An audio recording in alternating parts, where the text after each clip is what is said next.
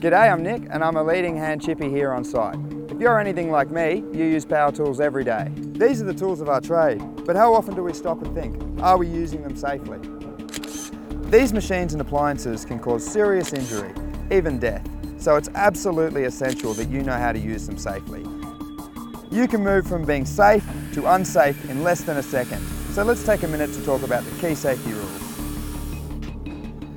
So the first rule is, have you been trained to use the tool? If not, don't use it, leave it alone. Is the machine or appliance in perfect working order? Are the guards in place? Does it have a current safety tag? Has it been serviced to the manufacturer's specification? Hey, and what about you? Are you good to go? Are you drug and alcohol free? Do you have the right PPE? Have you got rid of any distractions, especially your phone? And are you fully focused and concentrating on the task? Fire! Have you planned your workflow to eliminate risks? Is your work area tidy? And what about your mates? Are you keeping them safe as well?